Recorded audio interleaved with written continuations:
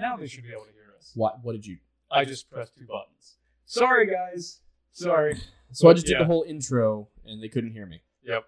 All right. Cool. Honestly, not the worst case scenario, considering the beginning of it was just kind of... Hey, it was fine. It was fine. We're good. Anyway, sorry for all the technical difficulties.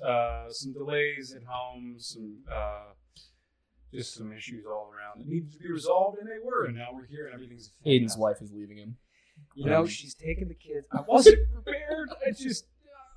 We're going to leave it alone. Sorry, guys. Oh, no, I can hear us. You've got us. Okay. I knew I had it in the right thing initially. You fool. You fool. Okay. Hey, everybody. Welcome to the Lore Lodge Official Podcast. This is episode 2. As you can see, we're still figuring some stuff out. But we've got a few good topics for you. We got Dyatlov Pass, some of the other stuff that I covered in last week's Lore Lodge lore episode. And I don't think Aidan actually knows anything about what I'm going to be talking about. So this may be him asking a lot of questions as a surrogate for you guys, as has been the case. So, with that, I'll dive right into this. We're going to start off talking about Dyatlov Pass. Aidan, what do you know about Dyatlov Pass? Absolutely nothing. Nothing at all? Nothing at all. All right. So, I know quite literally nothing about it at all. Also, hang on. Let me know if that fixes the echo for anybody. Apparently there was a slight echo on mine. Thank you, Self-Righteous Scott, for letting me know about that. But, yeah. Anyway, so Dyatlov, Dante's Inferno. Dyatlov Pass. Okay. Yeah, I know nothing about it. Could you tell me about it, please? So, Dyatlov Pass is a pass in the Ural Mountains in what is now Russia. Back in 1959, when the incident occurred, it was the USSR. Okay. And the story here is that a group of 9 hikers were found dead within a few hundred yards of their campsite. This was from a rather experienced group of hikers who should have known what they were doing. Mm-hmm. And the story in the past couple of years has been that they discovered that, an avalanche is what happened. Mm. And that explains how these people were found not crushed to death by snow in their tent, but several hundred yards away from it, wearing each other's mismatched clothes, having tried to start campfires in the middle of the night, with the tent cut open from the inside and radioactive bodies being found. So the interesting part of that avalanche theory is where it came from, which is when Frozen 2 came out a couple years ago, somebody noticed that the program they used to animate the snow was very realistic, and somebody thought, you know what, let's use this program to recreate the conditions at Dyatlov Pass on February 1st, 1959. Why this came to mind, I do not know. But what they decided was, given the conditions and the snow physics from Frozen 2, you could explain what happened with an avalanche. And essentially it was the way they cut into the snow to set up their tent created wind conditions that would allow for this freak accident to happen. And that, again, somehow explains why people were found several hundred yards away wearing each other's clothing with poorly constructed fires. The Russian government, the USSR, totally covered this up. They blocked off the site. They moved the bodies. Everything that they did was essentially to keep anybody from really investigating what happened here. Why Disney is covering for the USSR, I don't know. There are so many conspiracy theories I could dive into there.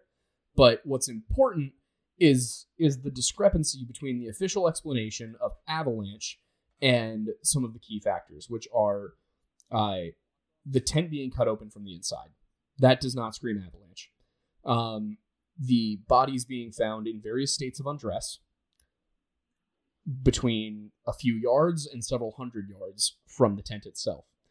And part of this is explained by paradoxical undressing, which is the phenomenon of people entering the final stages of hypothermia, getting a rush of a heat sensation through their body, and undressing to relieve that.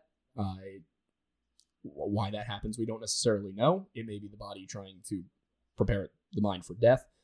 But that could explain why they were in various states of undress. What it doesn't explain is why they were wearing each other's clothing.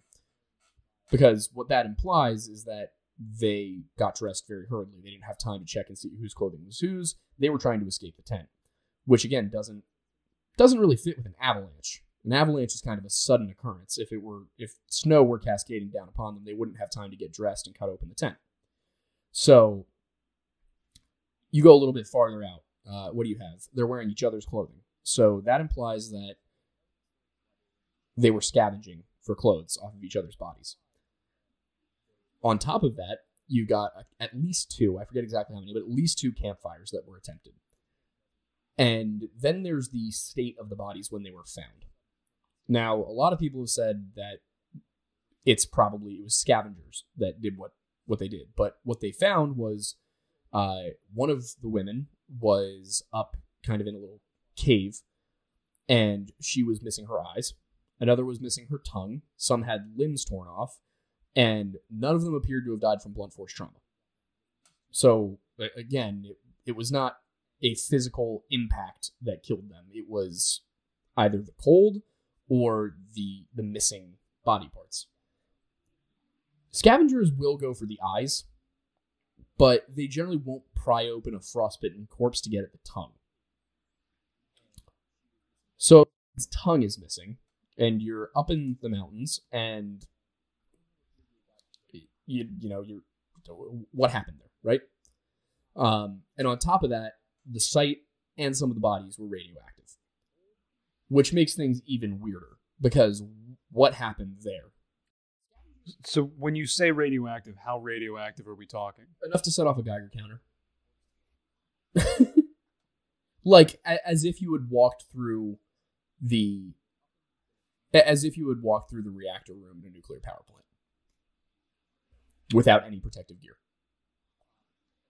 Okay. Yeah. So, to me, that doesn't scream nothing about this screams avalanche. And I keep coming back to, why would Disney be covering for the Soviet government? Where is the... Why? What is going on? So you can dive into as many conspiracy theories as you want there, but there still remains the question, what happened to these people's bodies? And there's a few possibilities. As I mentioned in one of my TikTok videos yesterday, it's possible that the Russians were doing testing on the effects of nuclear radiation on people's bodies. This actually would explain the paradoxical undressing, because if they dosed them with some sort of radioactive isotope, if they gave them pills or food that had uranium or plutonium in it, it could result in radiation sickness, in burns to the body that would cause them to feel as though they were very quickly heating up. Also, if there was some sort of direct gamma radiation weapon that they tested on them, there's a possibility that they were testing a sort of bomb nearby, and that this had something to do with their state. Or there's the slightly more fun theory that it was actually a human experimentation situation gone wrong, where they were trying to create some sort of super soldier using radiation, and this resulted in something being created and let loose, which would explain why they cut the tent open and ran away. Doesn't exactly explain why they decided it was a good idea to make campfires. But the most confusing thing about Dyatlov Pass isn't it's not any one of the aspects of it. It's the sum total of them. Because any one of these things on its own kind of makes sense. You put them all together and they all contradict themselves. So, what happened? I mean, after me just describing it to you just now, I'm curious what you think. My phone is buzzing. Is it? Did you not put on? I did not put it on Do Not Disturb. It's someone named Jack Holden, it looks like. Why is Jack Holden calling me? Everybody in chat say hi to Jack Holden. Big fan of the show, it seems. He got me into Freemasonry. That's so, another can of worms. Yeah, right. So, my initial instincts, based off of initially hearing that story, are... Well, one question that I have is, how do they know for certain that... And, it's just technicality, essentially. But how do they know for certain that the tent was cut open from the inside? I'm not sure how exactly they determined that. That's from the initial report put together by the Russian government, by the search and rescue team that found them. So my assumption there has got to be that it had something to do with the way that the knife marks were made. Whatever tool they used, it was not unzipped when they found it. So that would imply that they cut it open from the inside.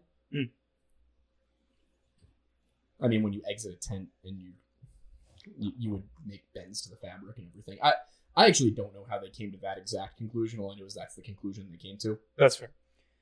Yeah, the whole Disney thing is kind of an interesting little addition to the story, just because it's like,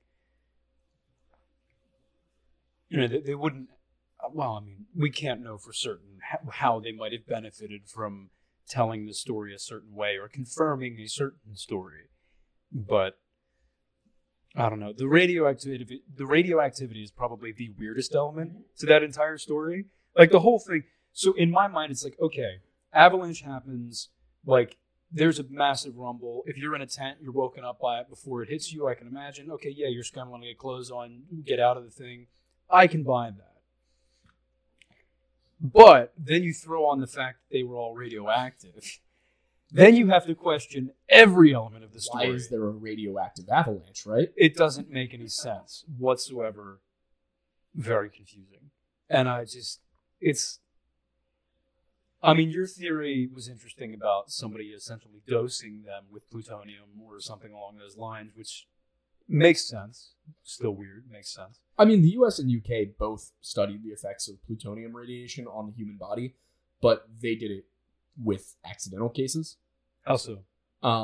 Whenever somebody would accidentally be hit with radiation when working on a nuclear reactor, they would autopsy the body.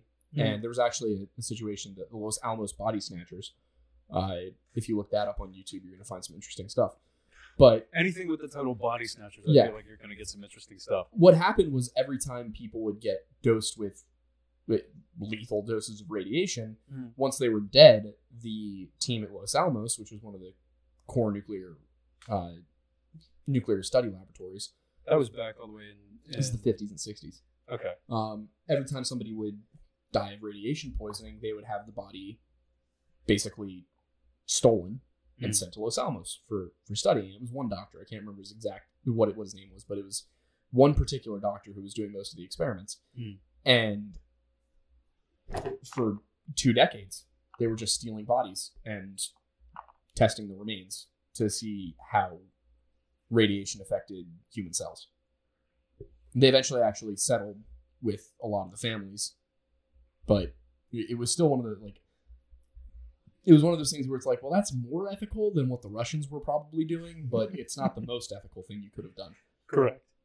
You could have at least gotten permission first. Yeah, but more ethical than whatever Russia's doing is really not a good barometer. No, that's like saying you're more healthy than if you got dosed with plutonium. Yeah, more healthy than the health minister of Belgium. And we're just really firing rings, aren't we? Mm-hmm. Look up the health minister of Belgium if you want to laugh. That's some irony right there. Good little chuckle. Yeah. Good little jiggle.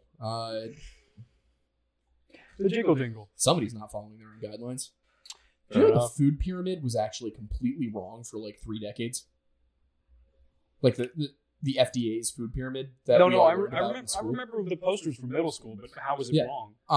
Wasn't it carbs, proteins, basically fats, or fats and proteins or something? Just the proportions of everything were totally off, and it was you should be eating 8 to 11 servings of bread per day, and just completely wrong amounts of fruits and vegetables. I didn't realize I was a peasant in 1300s England. Oh yeah, it's horrible if you go back and look at it compared to the current one. It's because the current thing is you should have a balance of carbs, proteins, and fats. It should essentially back then it was you should base your entire diet on carbs. No. And then protein was up at the top. This is the most important, but you should eat the least of it. And now it's a quarter protein. And for anybody who's interested in nutrition and or weightlifting or just general health and fitness, imagine somebody telling you that you should eat only a small amount of protein. Aidan, you're not speaking into the microphone. And a vast amount of carbs. You would look at them dead in the eyes and say, so you want me to lose all my gains immediately? It's the Italian diet. It's the you diet. Yeah, it's the me diet. I've got some pasta in my fridge that is basically the food pyramid. In one. Well, then you got your, the sauce is, vegetable. Yeah, it's tomato or fruit. Tomato is a fruit. So that's the one I always get. What about like cucumbers? Cucumbers are also a fruit. If it has seeds, it's a fruit. Do zucchini have fruit? I mean, zucchini have seeds. So zucchini is a fruit as well. Zucchini is a fruit. Lettuce is a vegetable. What about peppers? Like peppers are also fruit. I think you're breaking some people's minds right now. That is what we learned in all of my high school nutrition courses. If it has seeds, it's a fruit. If it does not have seeds, it's a vegetable, which is cucumbers. I'm about to really destroy some people's lives right now. Pickles are a fruit. Well, they're just pickled cucumbers. I know, but just think about how a fruit should taste. Yeah. About pickle. Yeah. Wrong. How did we get here? I don't know, but I'm a fan. Boy. I have no idea, but I like it. But yeah, so that's a nuclear.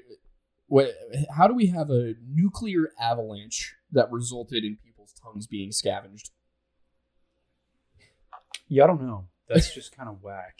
Yeah, and the thing is, if you go and look, a lot of people are like, yeah, I don't buy the avalanche explanation, but nobody really has another one. There's no agreed upon explanation for what happened at Dyatlov Pass. It's just everyone agrees that it was weird. Valid.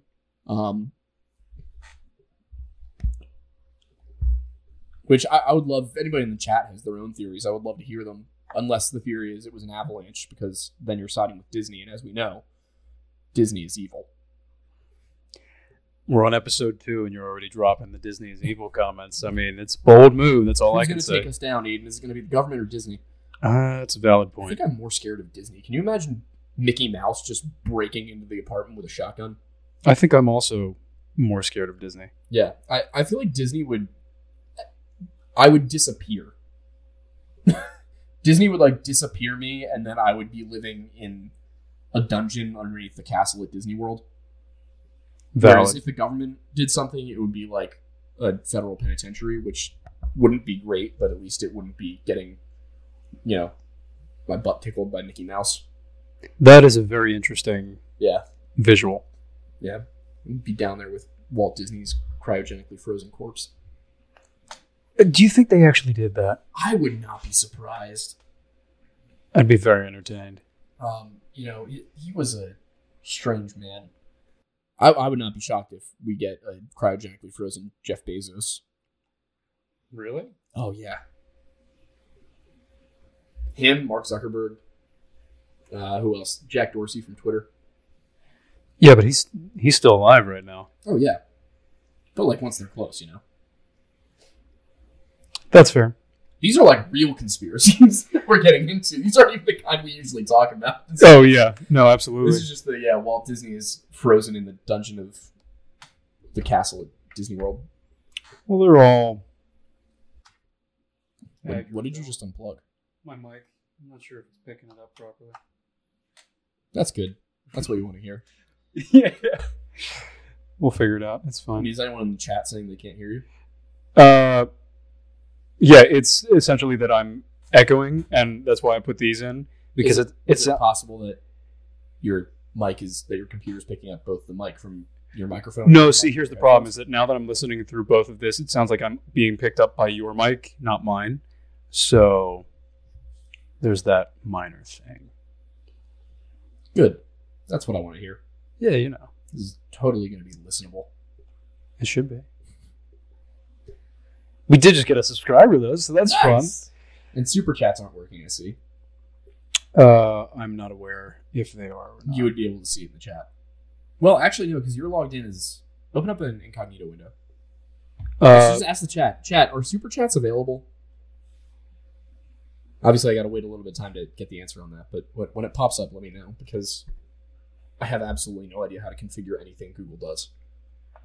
Elaborate. it's just confusing. They don't make anything user-friendly.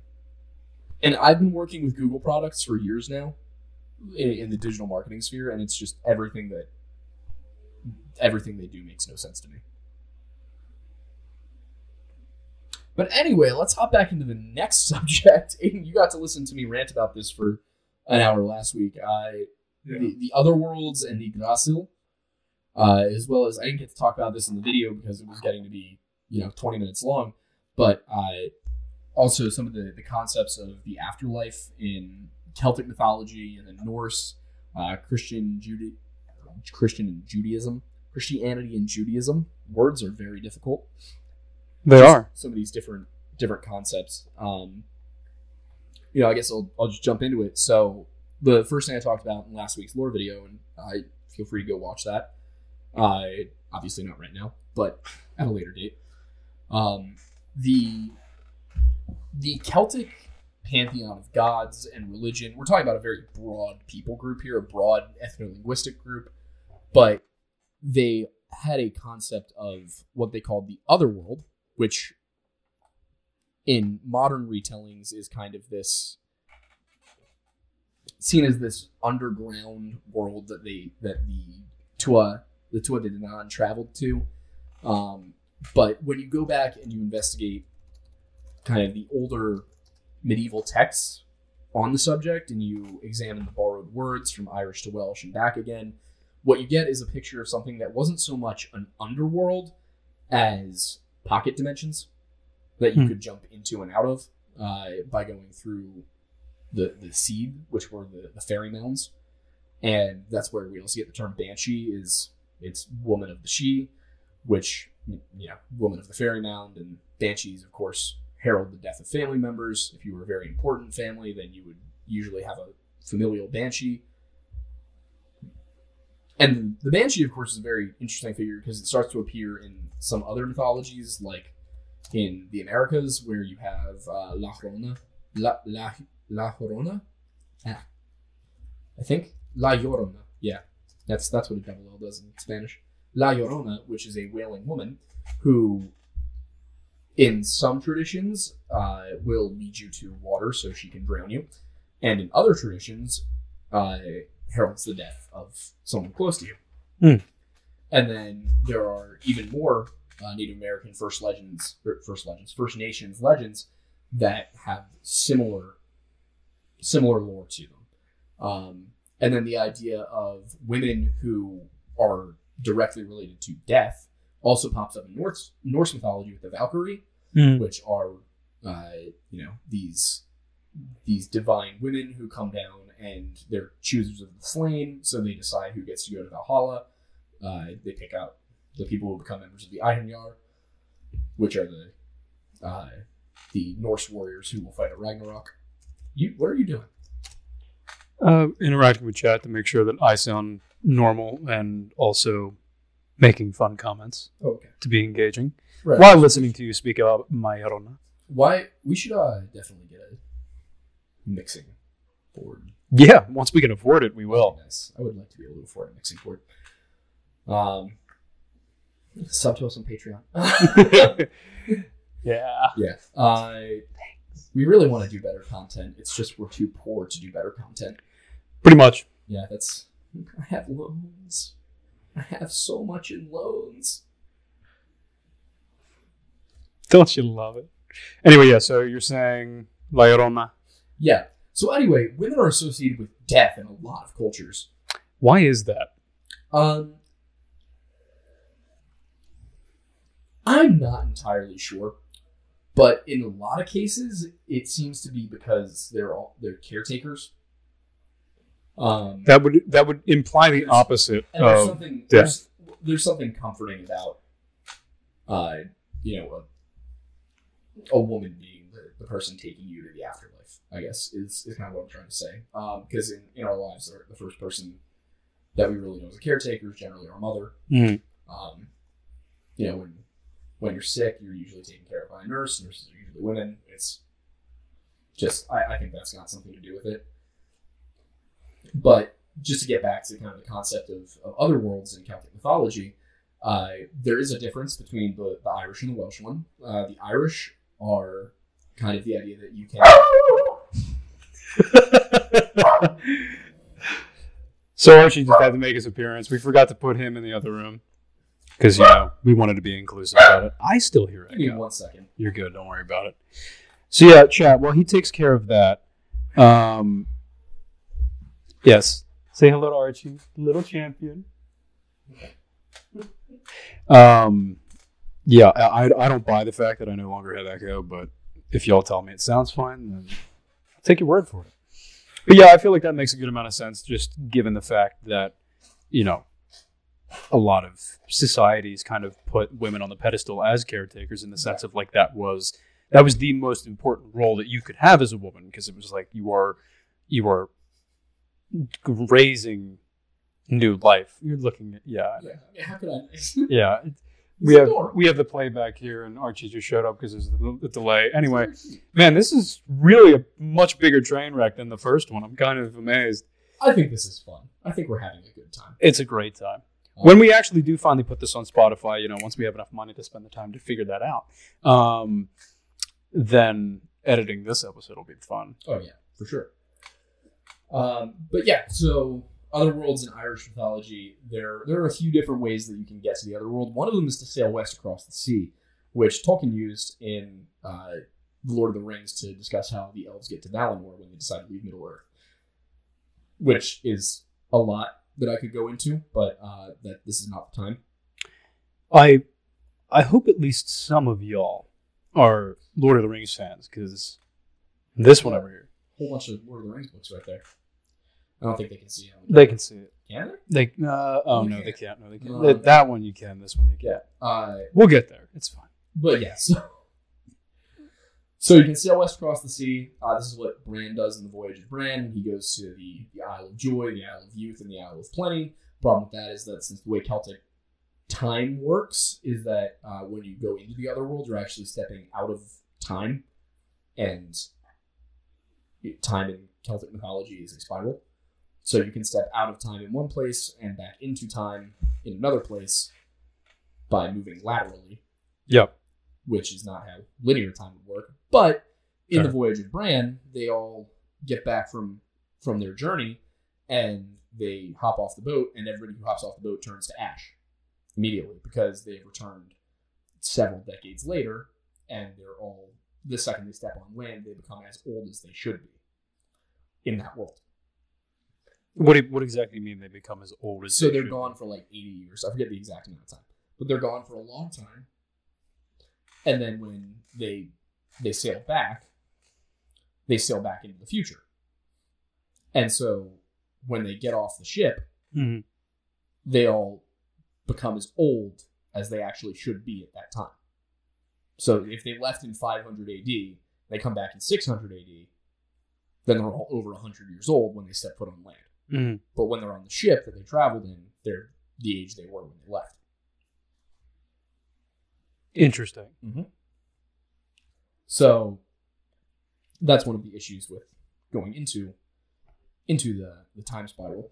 But one of the ways that you would get into the Otherworld, the other way to get into the Otherworld other than sailing west across the sea, was to go into a fairy mound. And if you went into a fairy mound, you would go into this kind of pocket dimension where you would be underground, but you would be in the Otherworld, and you would be in a 2 days specific seed. Oh my gosh, I think it's just you need one of those little Velcro things that astronauts put on their, just on right here on the mic thing. Just blow up everybody's ears while you shake it on that thing.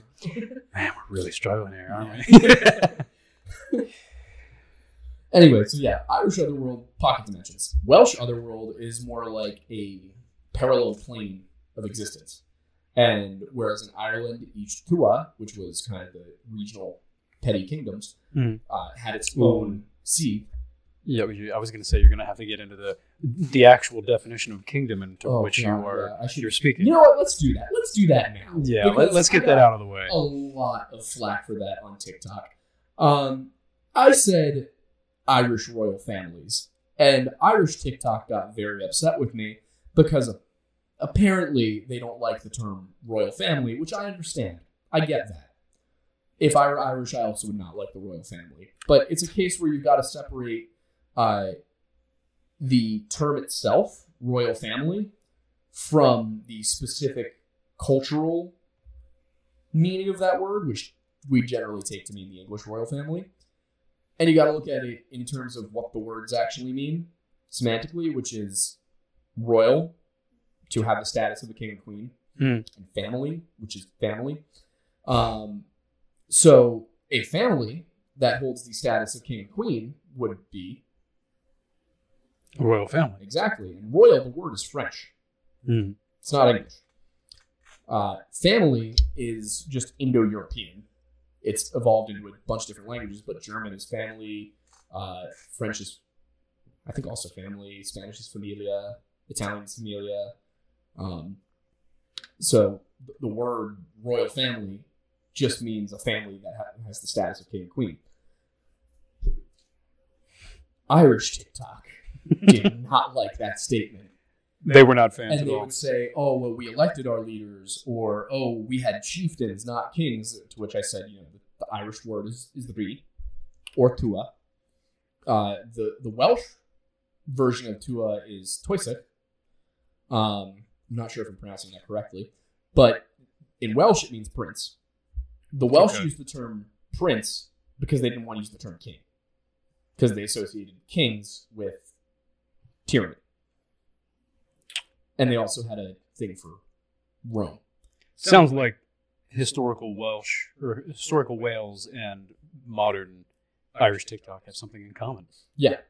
So the Tua, the Rí, the Toisach, all of these different words really mean just sovereign, mean the head of state for anything from a small chiefdom up through the entire kingdom. And you would have an ardrí, which is actually both Welsh and Irish. It's one of the few terms that's exactly the same in the two languages, although it does have different accents. But an ardrí would mean a high king, and a high king would generally not be the sole absolute monarch, but rather the leader of a confederacy of clans and tribes.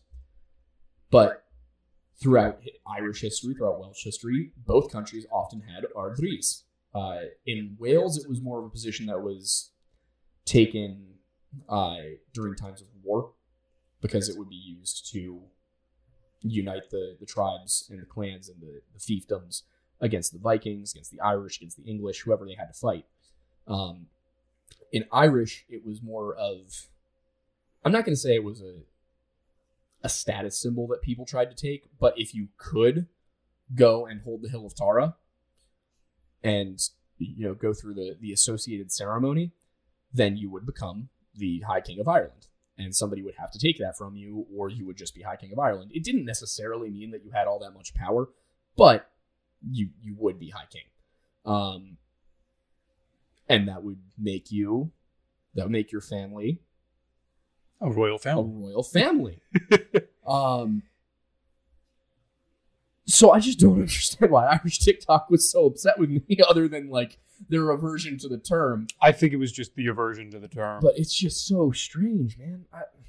I get it. I understand. But don't hate me for using the English language. Hate the English for making that the lingua franca, which I think is really funny, because lingua franca means French language, but it's the term we use to describe English. Why? Because French used to be the language of the elite, the language that was spoken by most people in Europe. Not most people, but all of the nobility. It was the language of diplomacy.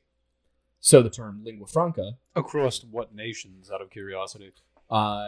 Basically all of the Christian nations of Europe. What time frame? Middle Ages. So from around the 800s to about when the Renaissance started, it was the language of diplomacy in Europe. Primarily in England and France, but also to an extent Italy, the Germanys, Spain, all those countries. because the French were the most powerful nation in the world. And then when England kind of took over the mantle of being the most powerful nation in the world, which was around about what time? That was kind of the colonial era, kind of the 1600s on. Is if you look at that's kind of when the passing of the torch was. And what exactly was were the events of that passing of the torch? It was really colonialism. Okay. The English just did a better job at colonizing the New World and at creating a trade network than the French did. And the French army was stronger than the English army, but the English Navy was stronger than the French Navy.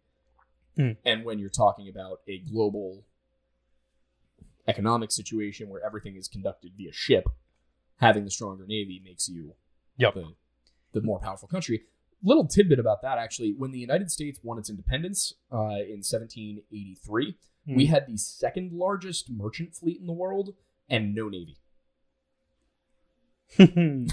Well, because we used to have the British Navy defending our merchant ships. Yes. So the United States had to build a Navy very quickly. We had John Paul Jones. I was just going to say, you can't... We had John Paul Jones. John Paul Jones did, in fact, exist, and he was whole. I can go on a rant about him at some point, but... We'll have to do an entire episode about John Paul Jones. We really should, because he's just a legend. Absolute. Aidan has a sweatshirt that I made him. Yes. You can actually get that at unqualifiedapparel.com. If you go there, there's some cool shirts that we started making before we were doing this. Yep. Just for fun. Just for fun. Yeah, but there's a lot of cool stuff on there. Some of it's political, some of it's historical, some of it's just BS. Yep.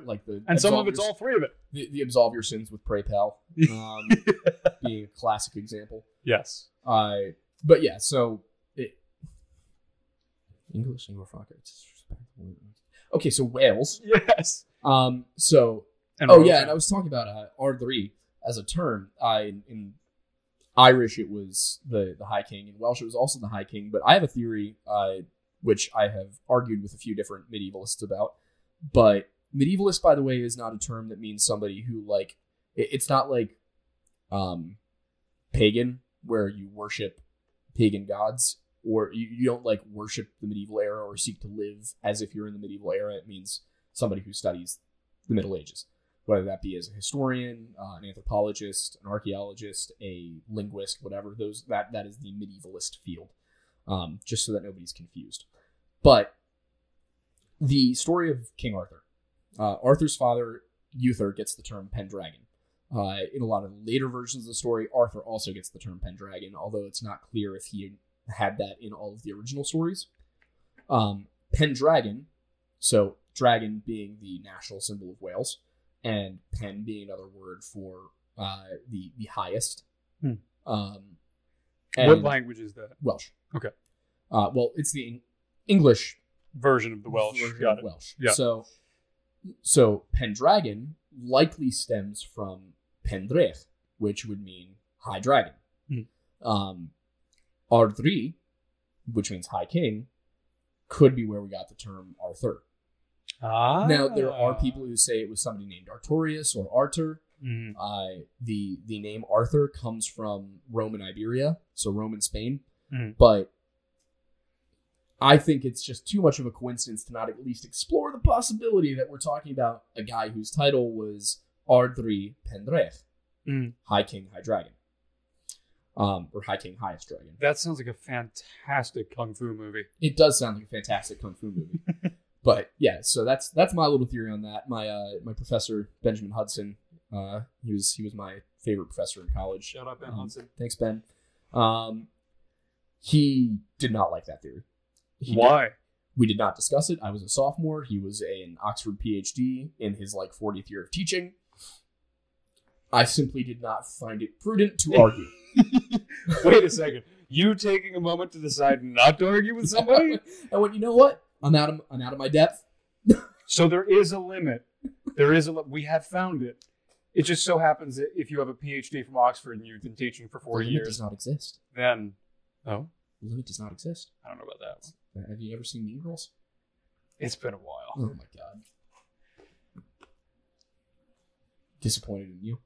Stop living in 2002. I know, I really should. But yeah, so that's my theory on where the name Arthur Pendragon came from. It could also just be somebody whose name was quite literally Arthur. There's a lot of theories about where King Arthur came from, but that's going to have to be a different podcast. Yes. I think we should also do a separate podcast on dragons, or maybe a Friday video, because that would be interesting. Yeah, dragons are a cool one. Yeah. Probably just dinosaur bones, but still cool. Yeah. But yeah, so the Welsh Otherworld, or Anuvan. I hope Welsh TikTok doesn't find this. I've heard you say it. Anavan. I've said it. Yeah. Anavan, Anuvan. I don't speak Welsh. Please don't say Anavan again, because that sounds like a really rough, like, that sounds like I'm trying to say Anavan. That's what I was going to say. It sounds like an antidepressant. Yeah, man, I'm on Anavan. It's spelled ANNWFN, so please excuse my inability to pronounce a word where W is a vowel. For someone moving to Wales, you better get ready to pronounce some W's. The Welsh word for beer is cwrw, and it's spelled CWRW. Say it one more time. Cwrw. Kudu. CWRW. It is a word that in English does not have a vowel. It's just, so they're really taking the W and they're pronouncing it in the way it's... Yeah, they're really going full on, like... Yeah. Well, because in English, well, I guess, in English, we write W's as V's. Yeah, that's because in the Latin alphabet, the U was written like a V, because they're often carving it into stone. And you can't really carve it. It's hard to carve a U into stone. Yeah. Which is why in both Elder and Newer Futhark, which is the runic language that the Norwegians and Swedes and Danes all used in the Middle Ages, that's why everything is angular. Is because you had to carve it into stone. Interesting. Mm-hmm. I mean, it makes sense, but it's just fun to think about. Yeah, also, it's a fun word, Elder Futhark. Like Elder Futhark. Yeah. I love Norse words, because they're almost English words most of the time. Like the Book of Iceland, Icelandic book. Like, it's just like, it's almost hilarious. Some of them are nowhere near it, like Heimskringla, which is World Encircler. Interesting. Yeah, and that almost sounds German. It's Snorri Sturluson's basically history of the world. What is your favorite? Not to get way off track, but what is your favorite? We're already. Yeah, it's fine. That's part of the reason why I didn't stop myself. What is your favorite non-English word, and what does it translate to in English?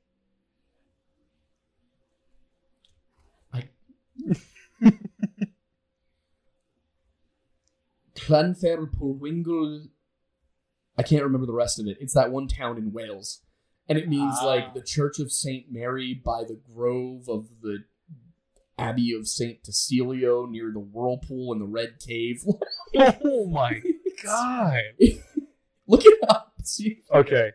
Let's pull that shit up, Jamie. Yeah. Jamie, pull that up. Let me check to see what display capture is.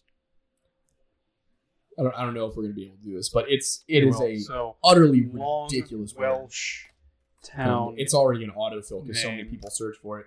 You're not going to be able to pronounce it. I'm just telling you that right now.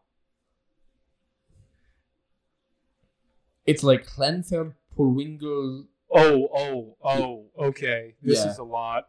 Can you screen share it? Yeah, we're working on it. Hang on. Put the glasses on. That's the short version.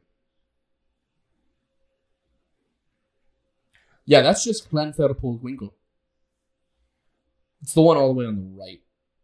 Let's see. We're working on this here. Yeah, this is why we have the lore. This is why we have the lore episodes, is so we can actually talk about this stuff in a concise way. Yeah, because otherwise, this is, But yeah, were you able to pull it up? No, it's not working. Okay, well, here, can you turn that around a little bit so I can see it and I can try to pronounce this? Llanfairpwllgwyngyll gogri chwindrobl Llantecilio gogogoch. So, yeah, I'm pretty sure I actually was close on that. Which one was? Did you read this one or this one? This one. Yeah, because that wasn't even like the end of it. Oh, this is it. Oh yeah, it's so yeah. Llanfairpwllgwyngyll gogr chwindrobl. There's 4 L's in a row. Hang on, I'm going to drop this in the chat. Yeah. So y'all understand what is happening. Why I'm trying so hard right now. Because I can't screen share right now for some reason. Because, if technical difficulties wasn't the subtitle of this, episode, now it officially is. Yeah.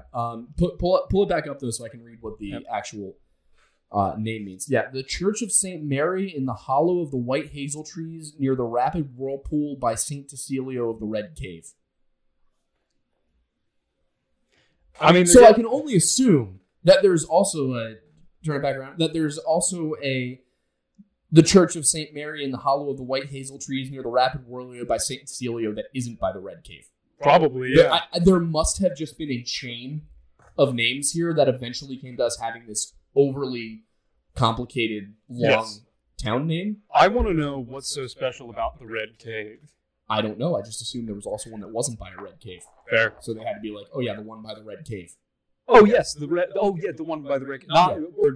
Is it that? Yes. It's like how we've got Marion and Lower Marion. Like Marion obviously came first, and now we've got Lower Marion.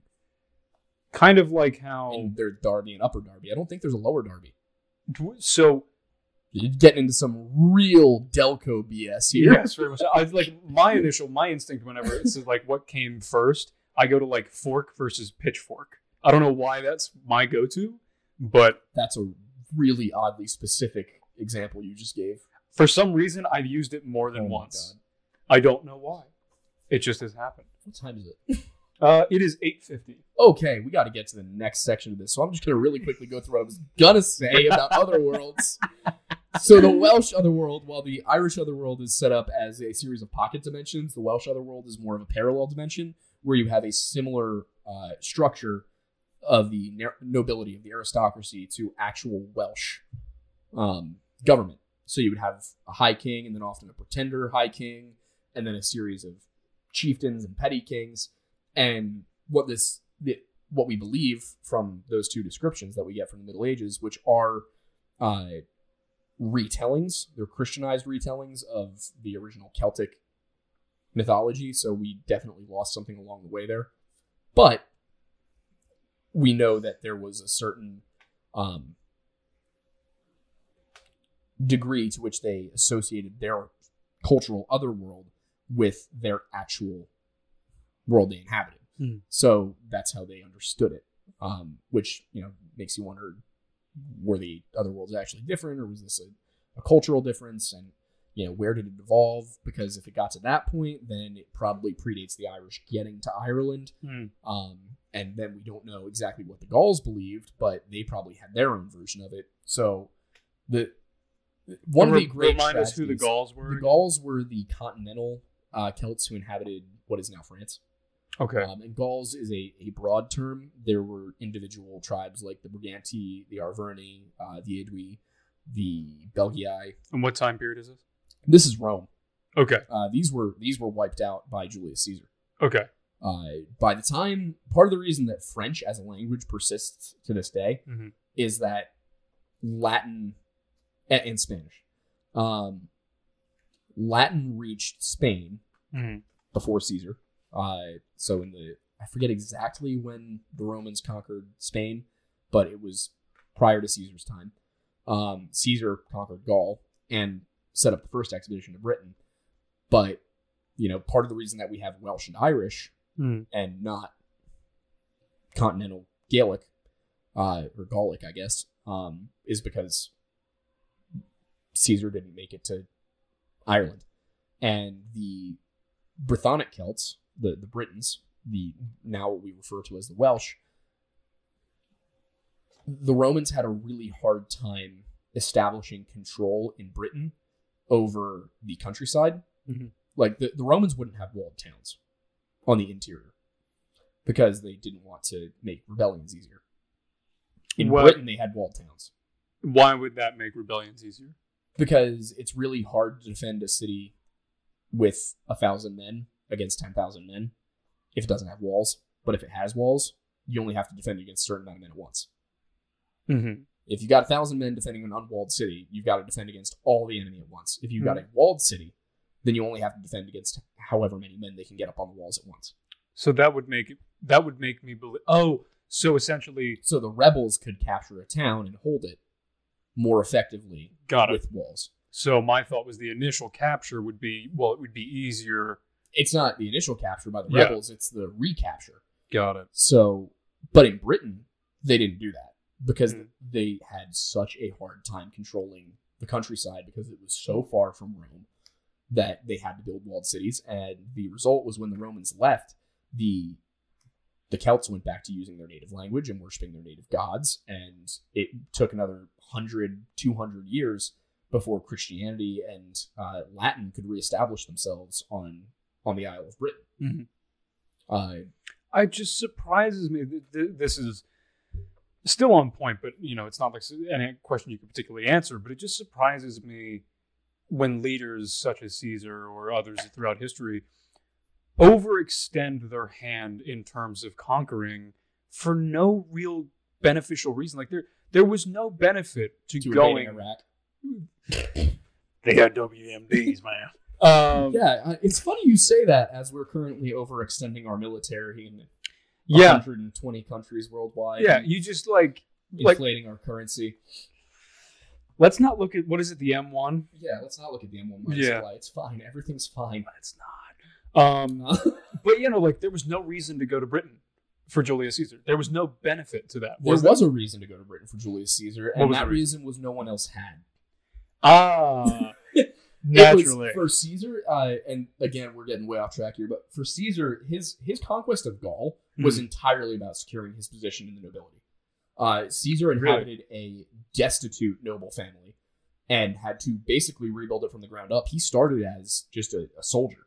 Okay. And he distinguished himself, and he worked his way up through the ranks, and eventually, by becoming political allies with Pompey and Crassus, he was able to...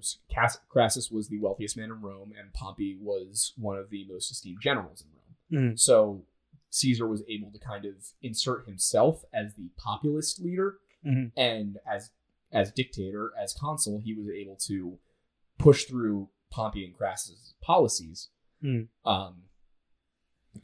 without them having to kind of stick their own neck out for it. So he would be the man who would pitch it, and he would have the people in the army behind him, and then Pompey and Crassus would kind of feed him ideas, and this was how Caesar came to power.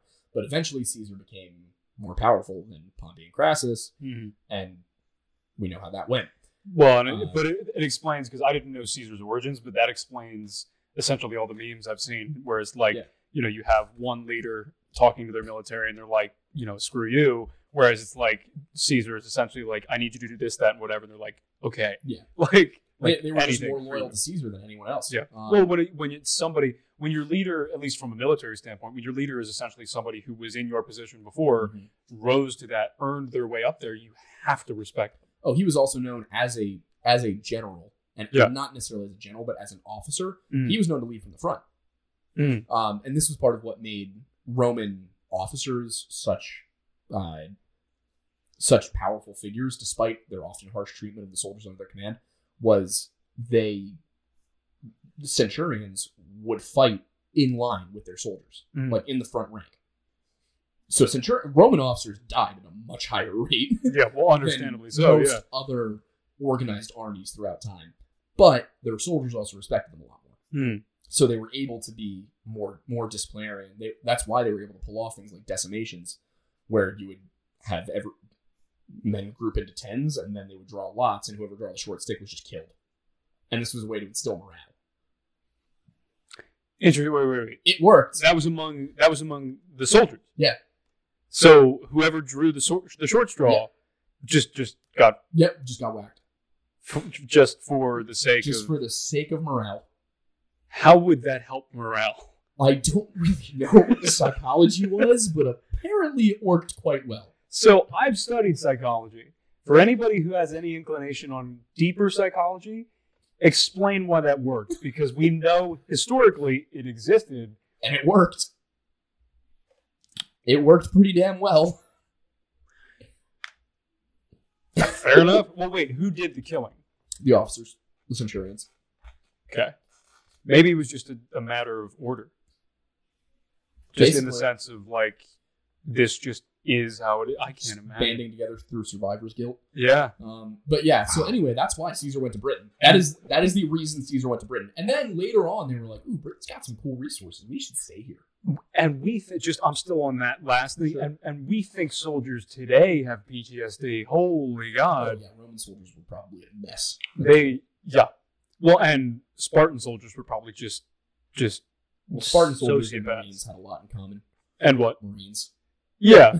No doubt. I mean, that's why they share a lot of the same stuff. But, like, to be fair, I feel like Spartans, given the way they were raised and things like that, Marines are sick. Love the Marines. I know a few. Very good friends with a couple. Send your Marines some crayons. They need a treat. They do. Send them some snacks and stuff. It'll be great. But just send them some crayons. yes, I know. I mean, okay, you can do crayons, you can do chalk. Like, there's a wide array of options. A wide array of options for Marine snacks. But please don't send your Marines any crayons. Please do not. Maybe some tasty cakes. Yeah. They probably don't know what tasty cakes are. Just anything other than an MRE, for God's sake. Dude, MREs are not that bad. Depends on the type. On the type of MRE. I had some bad ones, but I also had some that were actually very good. Really? Yeah. I haven't tried. Oh no, I've had. Dude, there was like trading cards. You'd be like, I got a cosmic brownie. Yeah, What are you gonna give me for it? Dude, I have passed cosmic brownies like the past 3 times I've been in an Acme, and it's taken a lot of self-restraint to not pick up a box. Adulthood is being able to eat an entire box of Oreos and have nobody stop you, and adulthood is also understanding why that's a bad idea only after doing it 6 times. Yeah. Because the first 5 times you're like, oh, that was a coincidence. And then the 6th time you're like, you know what? I don't think that was a coincidence. Also, something I forgot to mention when you asked me my favorite word. It's not a word, but it's a concept. The Yule Lads. Oh, I need to know what this is. It is an Icelandic tradition regarding a series of little elvish creatures who come at Yule, and they have specific names like I think one of them's like Spoon Stealer. They're just. They've got these just like bowl liquor, like they've got these weird attributes. My ex-girlfriend and I used to make jokes about it all the time. Spoon Stealer. I'm gonna change my name in the Discord. Look up when you get a free moment. Look up Yule Lads. Maybe I'll do a lore video on that. I think we should save it for Christmas. The Yule Lads. Yule Lads. I want to do a group Christmas costume where we all are Yule Lads. Oh, I mean, I was just going to say we need to change one of our group chats to the Yule Lads. Or at least once it hits December, we'll do that. All right. Jeez. Okay. We're simply not going to hit these other concepts. So we will save those for next week because they're actually much more related than the 2 I have here. We didn't talk about personal paranormal experiences either. We're only an hour in. I know, but don't we want to take the last half hour and do questions? Well, I've only got one story that's vaguely paranormal. I don't know. It's quick. I don't know how long yours is. All right, so my personal paranormal story is, it's not necessarily paranormal. It's more religious, spiritual, whatever. I went through a period in like middle school and high school where I was just kind of like full on atheist for a while. Reddit, neckbeard, My Little Pony atheist. Correct. Didn't dive into My Little Pony. I was going to say, did you just admit to liking My Little Pony on air? Never done that. It's going in the gut. I was a That's going in the Webkinz best guy. man speech, whether I'm best man or not. I also still can't grow facial hair, so I was not a neckbeard. Somebody commented on one of my videos asking why I had neck hair and no facial hair, and I was like, that is rude, sir. I just forgot to trim this morning. Like, come on. God. Give us a break. We're still in our early 20s. We're getting there. Your paranormal My Little Pony story. Yes. So, a Fuzzy Wuzzy came up to me in my sleep. No, I'm kidding.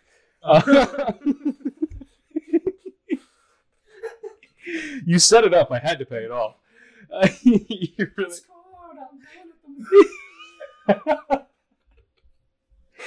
Anyway, so my story is essentially, it's not one that I particularly remember. It's one that I was told by those who witnessed it because I was young.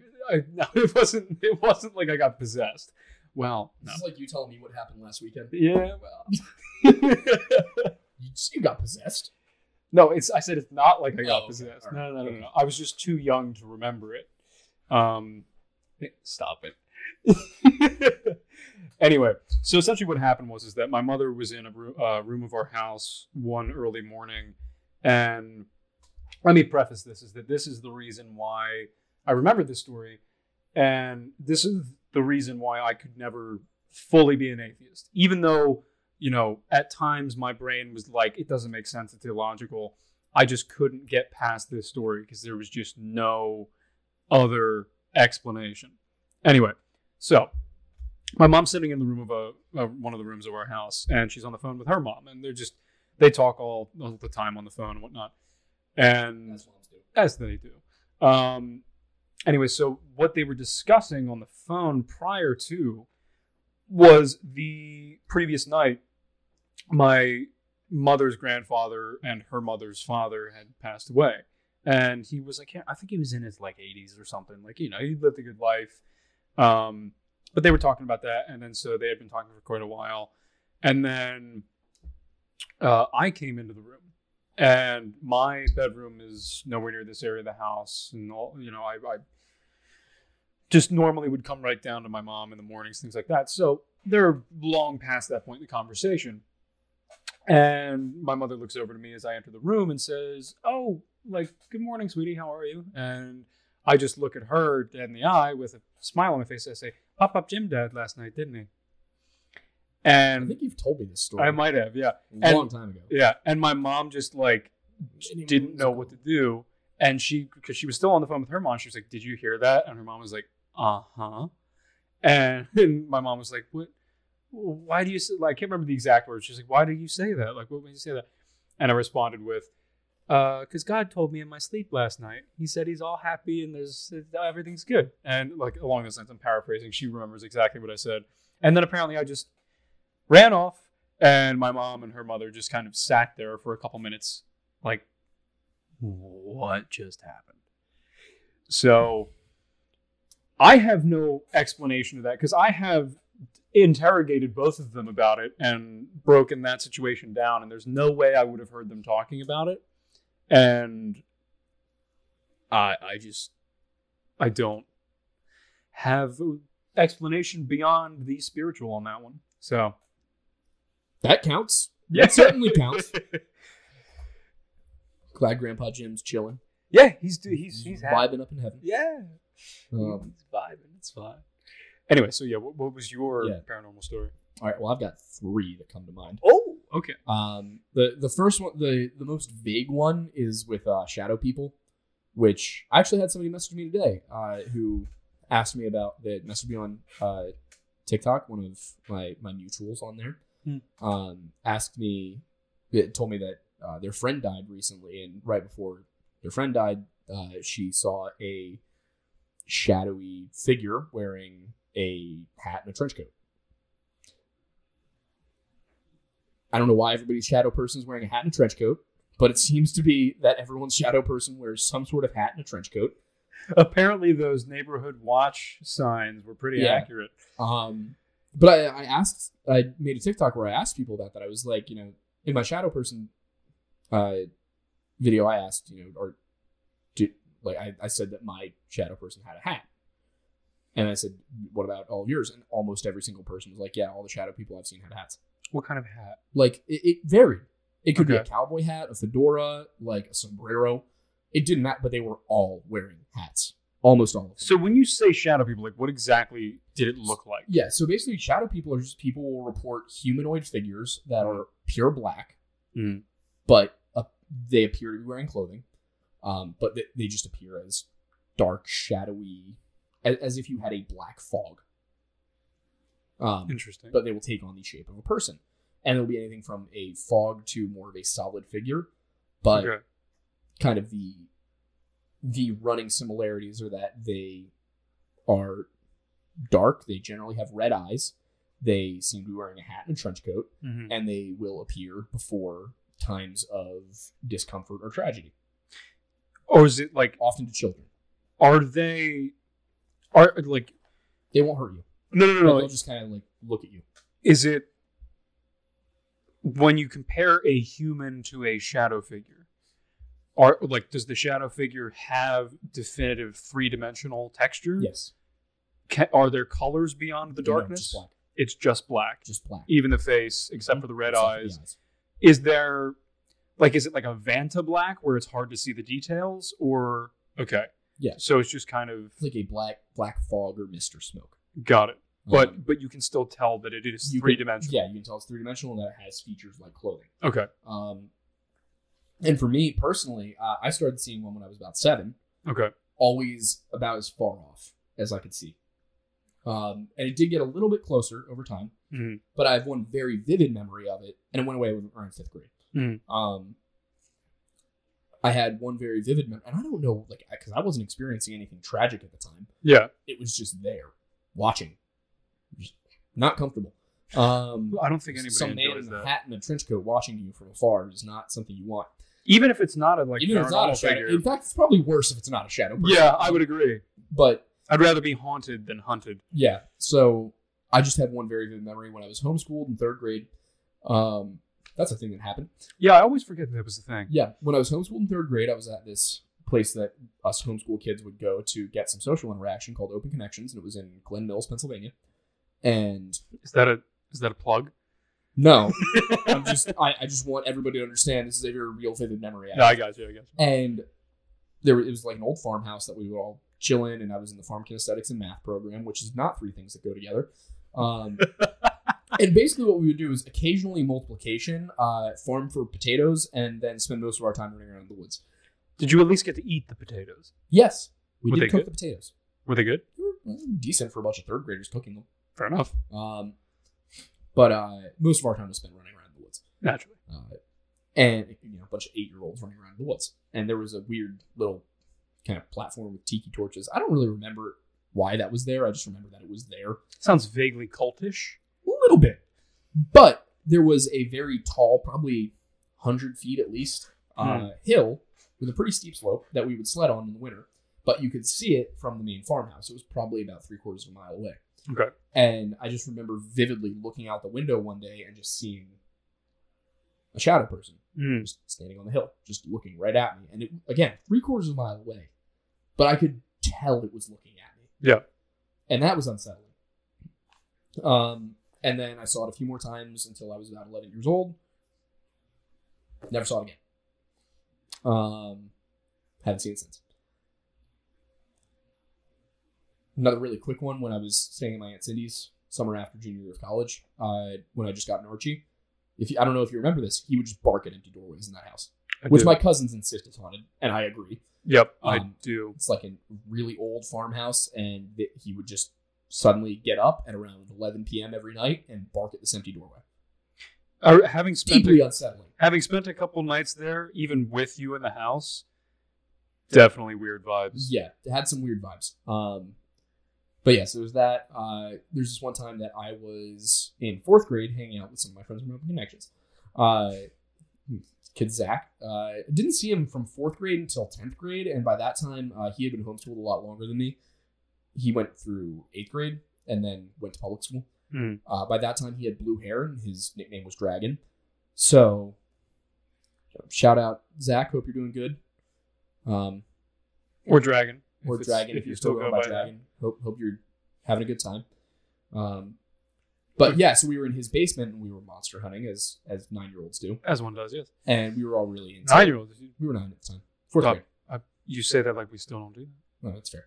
So we're in the basement monster hunting, and we go downstairs, and as very seasoned monster hunters, we turn on all the lights. Convinced ourselves we saw something in the shadows.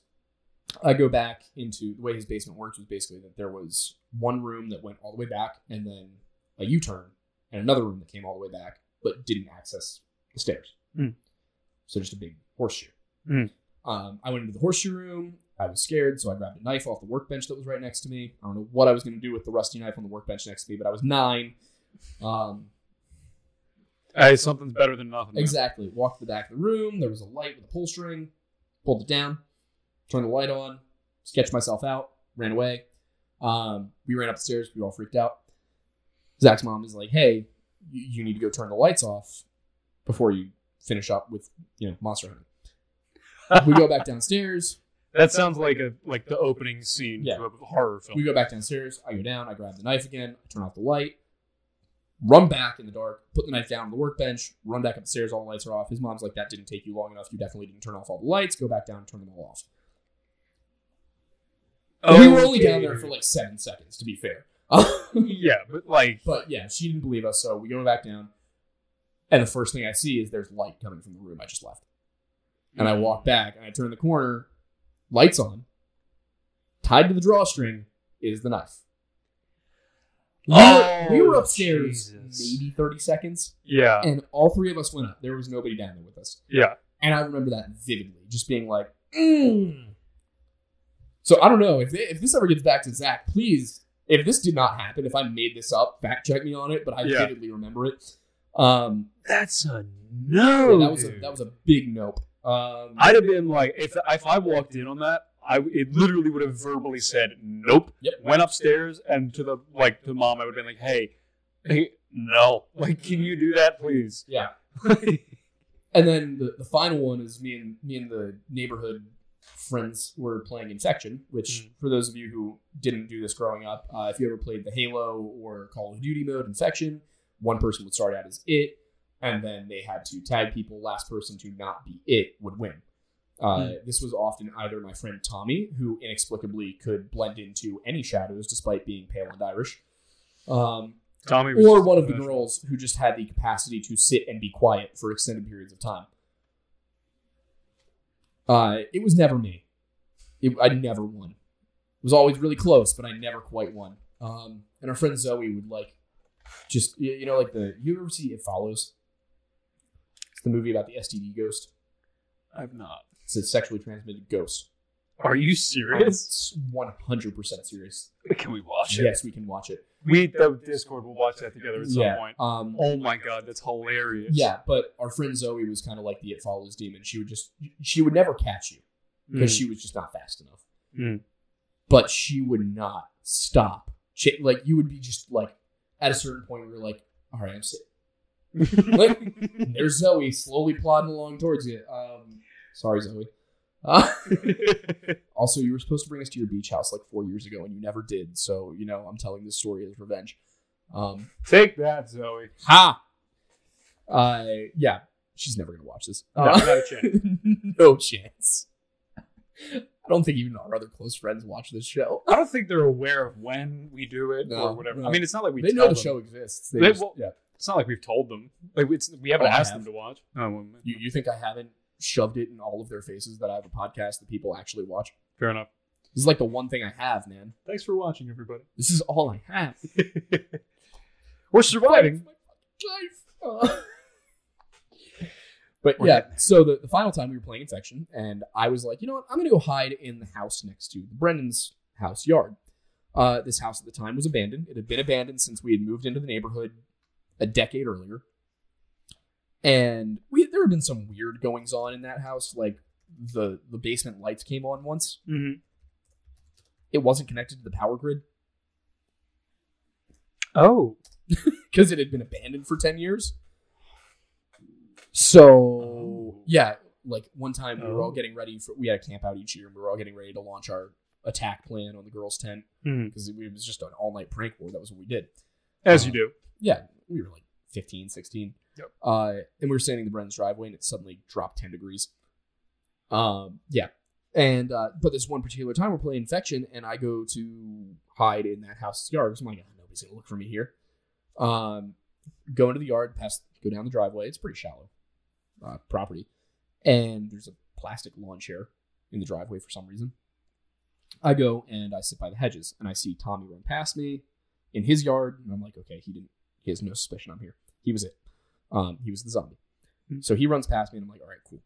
And then a couple minutes later, I hear something skitter across asphalt. And I'm like, I look behind me.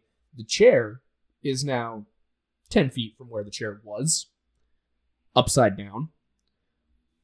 And at that moment, I'm like, all right, I got two options. I let this ghost make me its bitch. Or I stand up to the ghost. Mm. So I look at the house, and I'm like, hey, fuck off.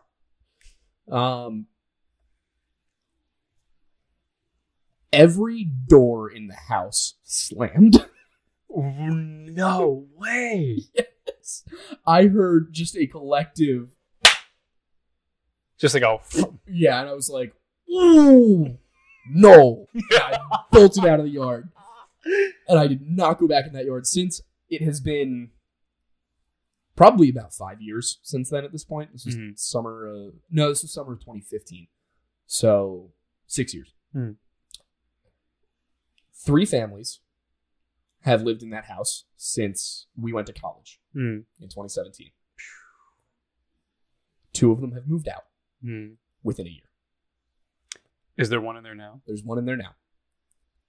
2 of those families moved out within a year of moving in. We should tell me I'm wrong. We should ask to just pop by. Yeah, I don't know. I mean, they might not still be there. I'll drive by sometime. But yeah, so those are my personal stories. Those are some pretty. I remember all of these vividly. I wouldn't make these things up. No. Yeah, and I was not a person who was afraid of the dark at all. We would play Manhunt, Infection, Capture the Flag in the pitch dark, 10, 11 p.m. after watching Supernatural, back when it was still scary. Like pre-season 5. Yeah, exactly. Like season 1 and 2 of Supernatural. We'd watch like Family Remains, the episode with the kids in the walls. Oh, yeah. We'd watch that and then go play out in the dark. Like, we were psychopaths, dude. That is so funny because I'm still scared of the dark, man. Yeah, no, we were insane. But yeah, so it wasn't like I was afraid of the dark, but there was some funky stuff going on in that house. Oh, well, clearly, yeah. Yeah. I was not a fan. All right, do we have questions in the chat? We do. We got to configure super chats for next week. Yeah, we do. We got to figure out how to do that. So desperately poor. Desperately poor.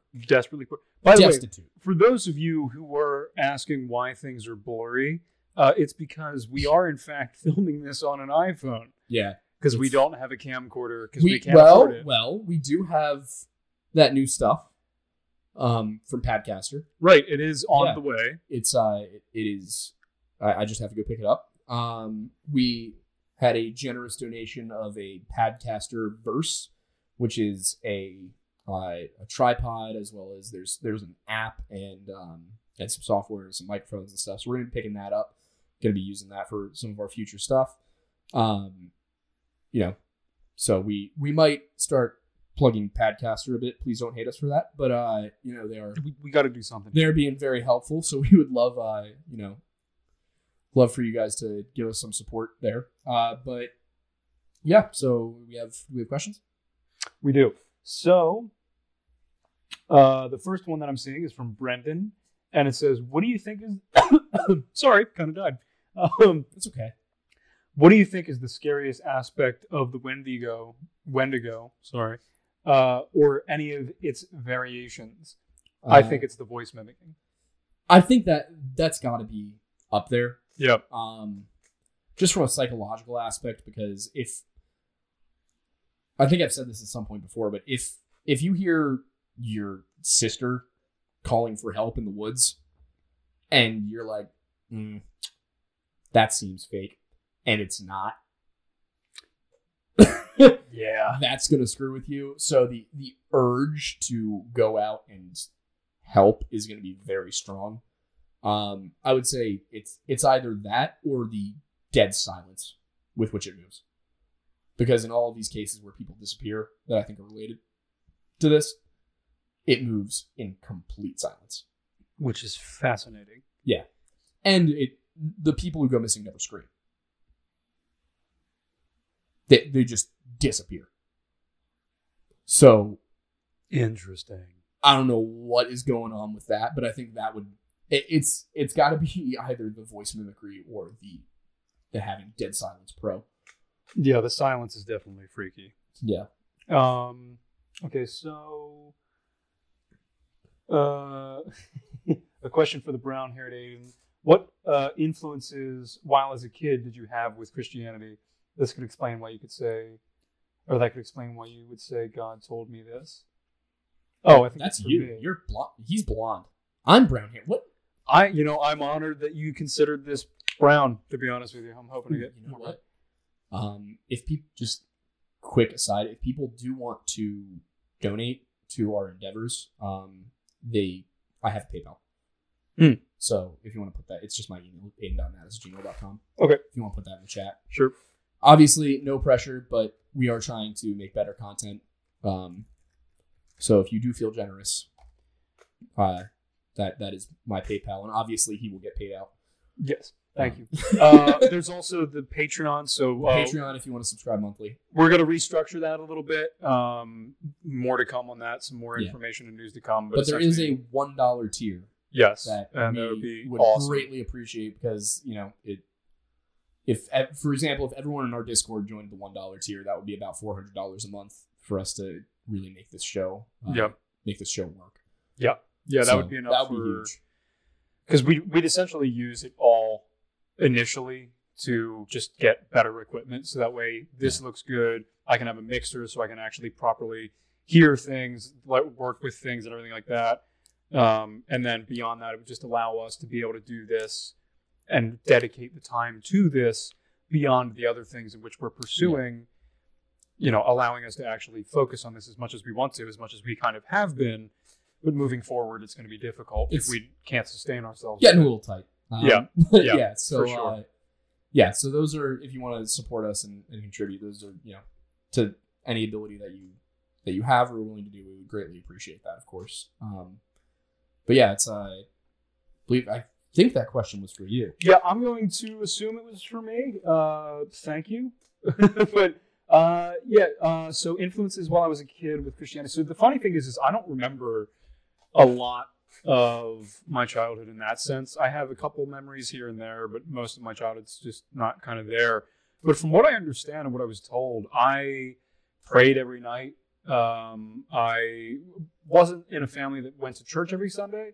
It was more kind of an individual relationship with God in that sense. So it was just, prayer every night, just kind of keeping it with you at all times and things like that. Nothing jammed down your throaty kind of stuff, but just, keeping it present, keeping it in mind. Catholic, right? Yeah, Catholic. The Catholic, yeah. I went to Episcopal, but Episcopal was kind of one of those deals where it was like, we don't care what you are, you're welcome. They just wanted you to be spiritually active. It didn't really. I was baptized Episcopalian. Were you really? Yeah. What do you consider yourself now? Methodist. Okay. Yeah. When did that shift happen? College. Gotcha. When I was getting my religious studies minor. Just doing a lot of reading. What motivated the switch? I was raised non-denominational, so it was more. It wasn't necessarily that like there was a huge motivator. It was just like as I was reading up on stuff and studying, I found that the church I liked most was Methodism. And why is that? It's very scripture based. It avoids the dogma and the Catholic Church has a lot of stuff that's based in tradition rather than scripture, and a lot of that stems from the period directly after the fall of the Roman Empire, when the Catholic Church was really the only power structure left in Europe that spanned the entire continent, and they became more of a government entity than a religious one. So a lot of, John Wesley's, method, which is where Methodism comes from, basically took all that and pushed it aside and went, all right, what's the book say? Default to the book. When you have a question of faith, what does the scripture say? If the scripture contradicts the church is wrong. Yeah, kind of makes sense. Yeah, so that's where I ended out. But fair. Okay, in terms of other questions, what do you think Flesh Pedestrians evolved of? This is kind of stemming back to one of the Friday episodes in the Nephilim one. Yeah. Yeah, so my theory on the Flesh Pedestrians is that they come from the kind of this collective human idea of not necessarily a precursor race, in some cases a precursor race, but a version of humanity or a similar to humanity that existed alongside humans at one point that came in some function from a divine source. So in my religion, that would be Nephilim. That would be the children of angels and human beings. angelic men and human women. Because as far as I know, there aren't female angels. I think they are all male in gender. Interesting. Does the scripture say that anywhere? It implies it. Okay. You never hear about female angels from what I remember. Okay. But in this case, at least, if there are both male and female angels, it was only male angels. Gotcha. Just as a quick aside, I would love to do either a Friday episode or a topic on here about the story of Lucifer. I feel like for sure that would be that's one we can definitely dive into. But there's a lot in that separating myth from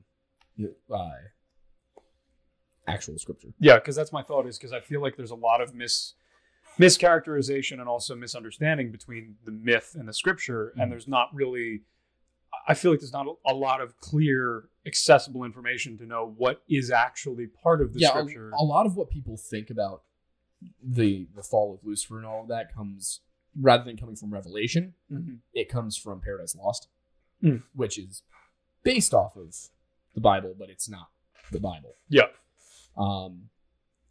So just to get back to the question, as you can tell, I am so good at staying on topic. To be fair, it's mostly my fault. Yeah.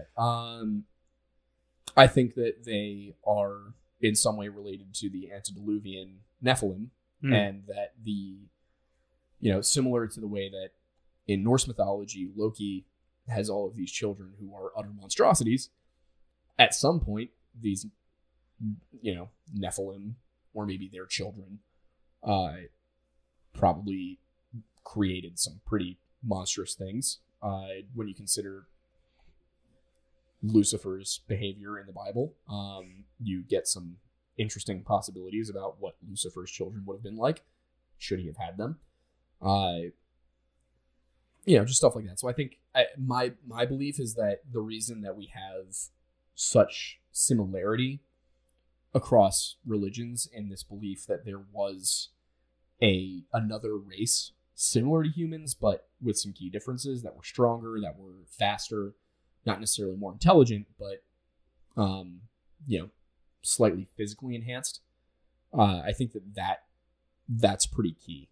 You have to wonder why they were not the ones to... I think there were less of them. That makes sense. I really think that the reason that... And it's the same thing I said about why they only hunt in secluded areas and prey on hikers and campers. One human, chump change. Easy prey. 25 humans. And then 25 humans with weapons. Yeah, 25 humans with spears, and 25 humans with bows, and then 25 humans with guns. Over time, humans have just gotten more and more deadly. Yep. So I think the reason, I think it must have been that there were simply 100 times as many of us than there were then. Yeah, it makes sense. So next question is, so that last one was from Corrupt Salcrow, or Slackrow, just to make sure I'm giving the shout outs where necessary. Crovian Class asks, my final two questions. 1, how would a fleshy boy react to getting charged? And 2, like what a DUI? Potentially, yes. Or number 2, would a tannerite and or napalm ? So we don't have any documentation of what happens when you charge a fleshy boy, which I think answers all those questions. Nobody has lived to tell the tale, so probably doesn't go well. I think they would probably just kill you because, again, super fast, super strong, move silently. You're out of your depth. Yep. As far as tannerite and napalm, if you were able to pin down its location, yeah, that would work. Napalm probably better than tannerite. But look, just as a caveat, please don't go spraying napalm and or spraying tannerite into random forests because you think there might be a fleshy boy there. It's because that's how forest fires start, and there's too many of them already. Yeah. California has enough problems. Yeah. We don't need to give them more. But yeah, tannerite probably not as easy as using like gasoline or napalm. But kind of the way you would want to go with it is if you think that you've found a fleshy boy, you would want to figure out where it lives and set up a trap so you could, set it on fire. in its own home when it's not expecting it. That would be the best way to kill one. Yes. Yeah. And also avoid forest fires. Yes. Only you. Anyway, next question is from Cooper. It says, Thanks, Cooper. what does it mean if I've been seeing shadows of things and people that aren't actually there, and it's not like shadow people you experience, it's just shadows with nothing to cast a shadow? So, literal shadows, but nothing's there. Good question. That is a good question. Decent. He's been stumped. Trying to think what would block light without being visible. Because it would need to be something that...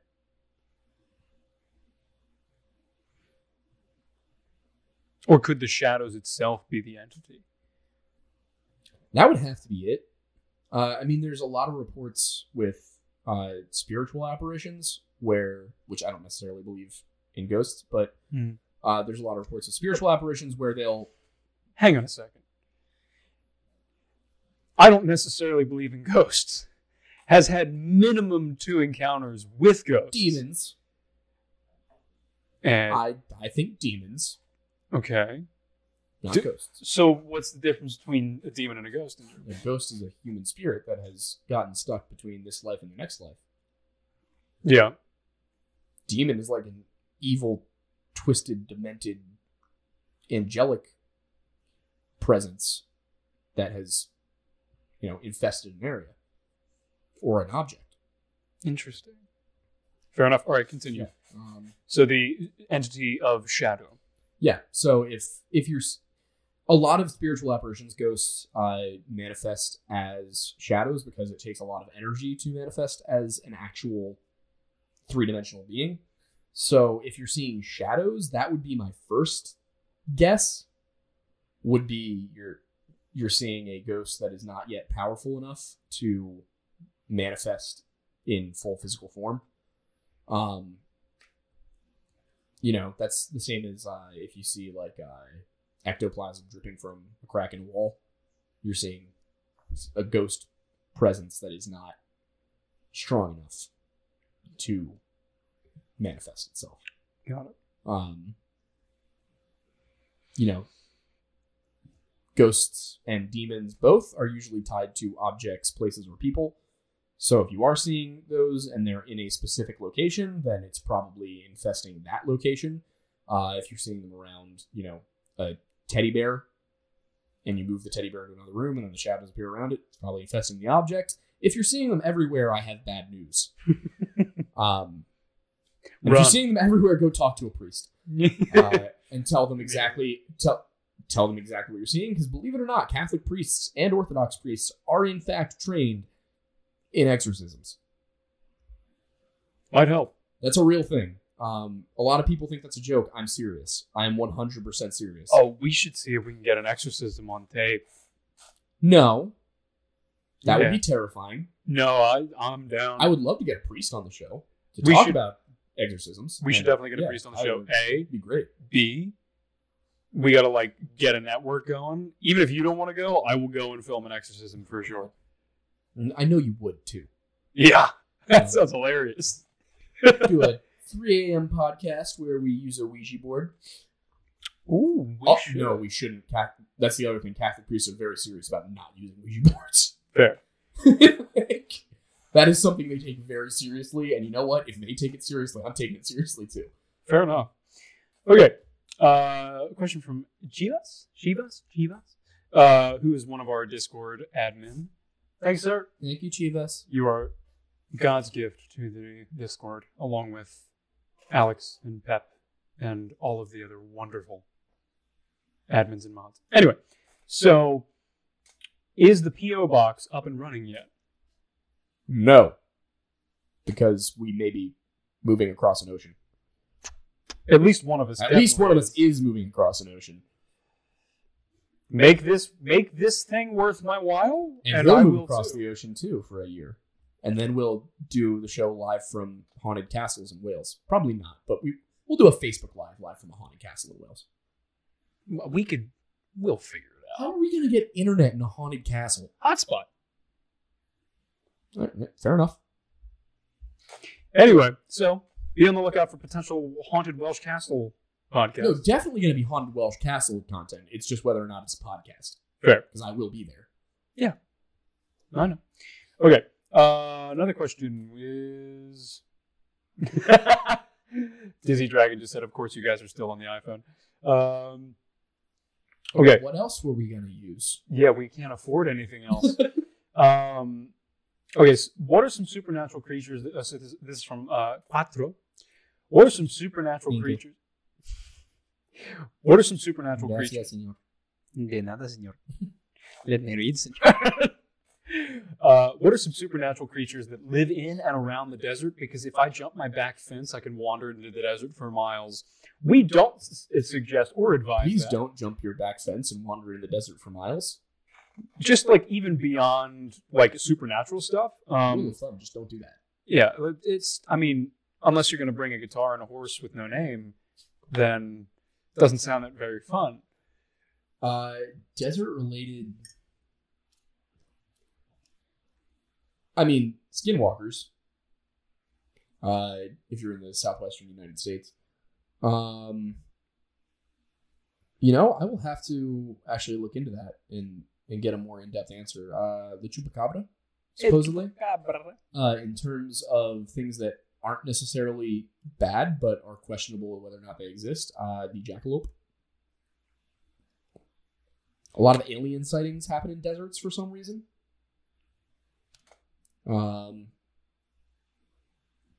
Yeah, I mean, I'll just have to look into that, and maybe we can do a lore episode on desert.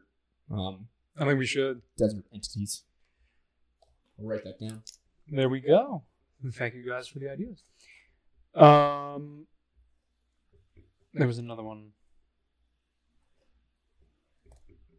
Here we go. Question from Brendan. How many humans would it take to take on a fleshy guy? You can make up you can make up what you think would be a fair amount for them to have.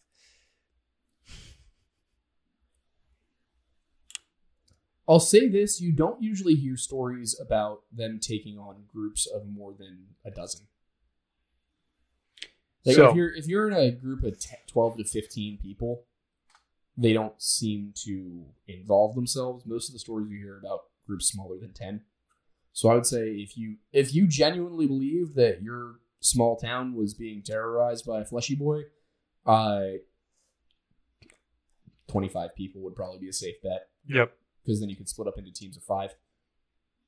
That's not... It's not more than 12, but it's 24 people, 2 teams of a dozen would probably be There you go. probably your best way to go. There you go. Any fleshy boy legends on sea islands from Parker? Sea islands? Yes. I don't hear a lot about them, but there is a national park in Guam. Is your mentality at this point just any... It's possible that any and all national parks are involved in this. But also, Naturally. I've never heard of somebody going missing in Valley Forge. So it can't be all national parks. Yeah, I don't think it's... Not all national parks, guys. Yeah, not all of them. But Not all. yeah, no. So I mean, the thing is, if you think about when we seem to believe that these creatures originated, in my opinion, with the Great Flood, it would make sense that they wouldn't be on islands. Yep.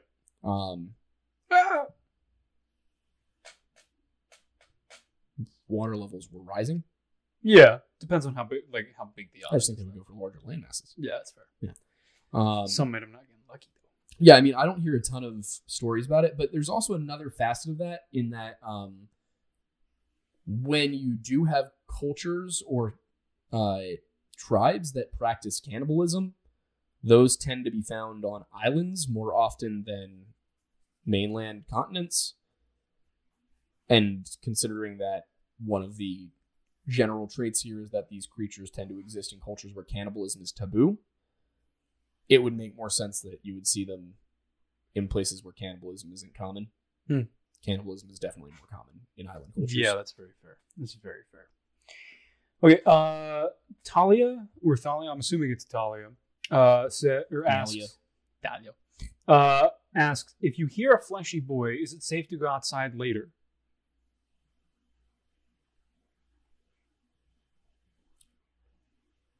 I feel like probably not. I feel like a qualifier would be how much later? How much later are we talking? Are we talking like 30 minutes? Because it's not like eating and then going swimming. But yeah, I would say if you're like up in a cabin,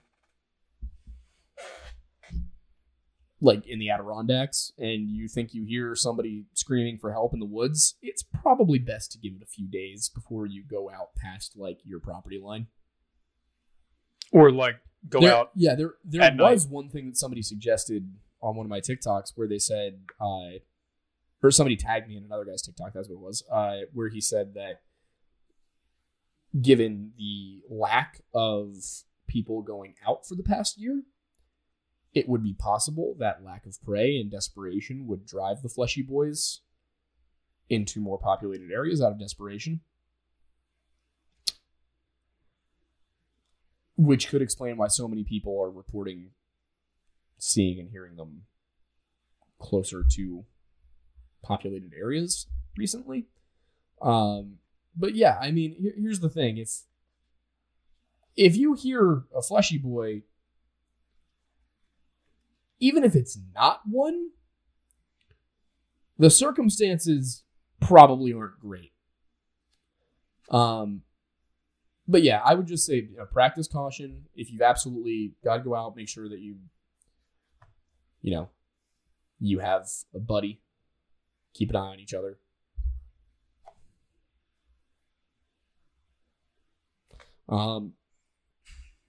We are fueling the flames here. We really are. Geez. I saw the opportunity. It had to be done. I know. But yeah, Alex, you know what to do. I would say wait. If you hear one, give it a few days. So I have a question, and then I'm going to do one more question before we hop off because we are now at an hour and 45 minutes. Oh, dear Lord. But so when it comes to being in the wilderness and you hear somebody crying for help and things like that, and the potential that it could be a fleshy boy, or the potential that it could just be a person actually like needs help, what do you do? Stick to your trail. Mark your coordinates. Mark the direction you heard the screams coming from. And go find the nearest ranger station or police office. See, ladies and gentlemen, there are ways to be smart and helpful without putting yourself in danger. Well done. Yep. All right, and the last question that we will take tonight is... If you have questions that we don't answer, feel free to send us an email and we will try to get to them. Yes, we will. Lucky Dog Lures asks, what are your thoughts on the hide behind? This is what I keep hearing about, that I haven't done a ton of research into. But what I have heard about it, I'm going to shout out, I think it's True Legends of Monsters is the channel, the page on TikTok. I think his name is Aaron Tomlinson. He did a quick video on it that I thought was really good, so that would be something to check out for sure. Go take a look at that. Toss him a like and a view. He's doing some great content, very similar to what we do. But the idea behind it is that it exists, but nobody has been able to describe it, from what I understand. I was actually going to do a video on that tomorrow after I have some time to look into it. But I don't necessarily know that I would classify it within the fleshy boys. Maybe. I like I said, I have to look more into it. But the idea behind it, I definitely don't love. That it calls to you and you can't see it because it's hiding. But that's one that I was planning on getting to tomorrow. So you beat me to the punch there, but I will definitely look into it. I just recently heard about that one. We can do one more since I didn't really have a good answer to that. Okay. I feel bad. Let's see.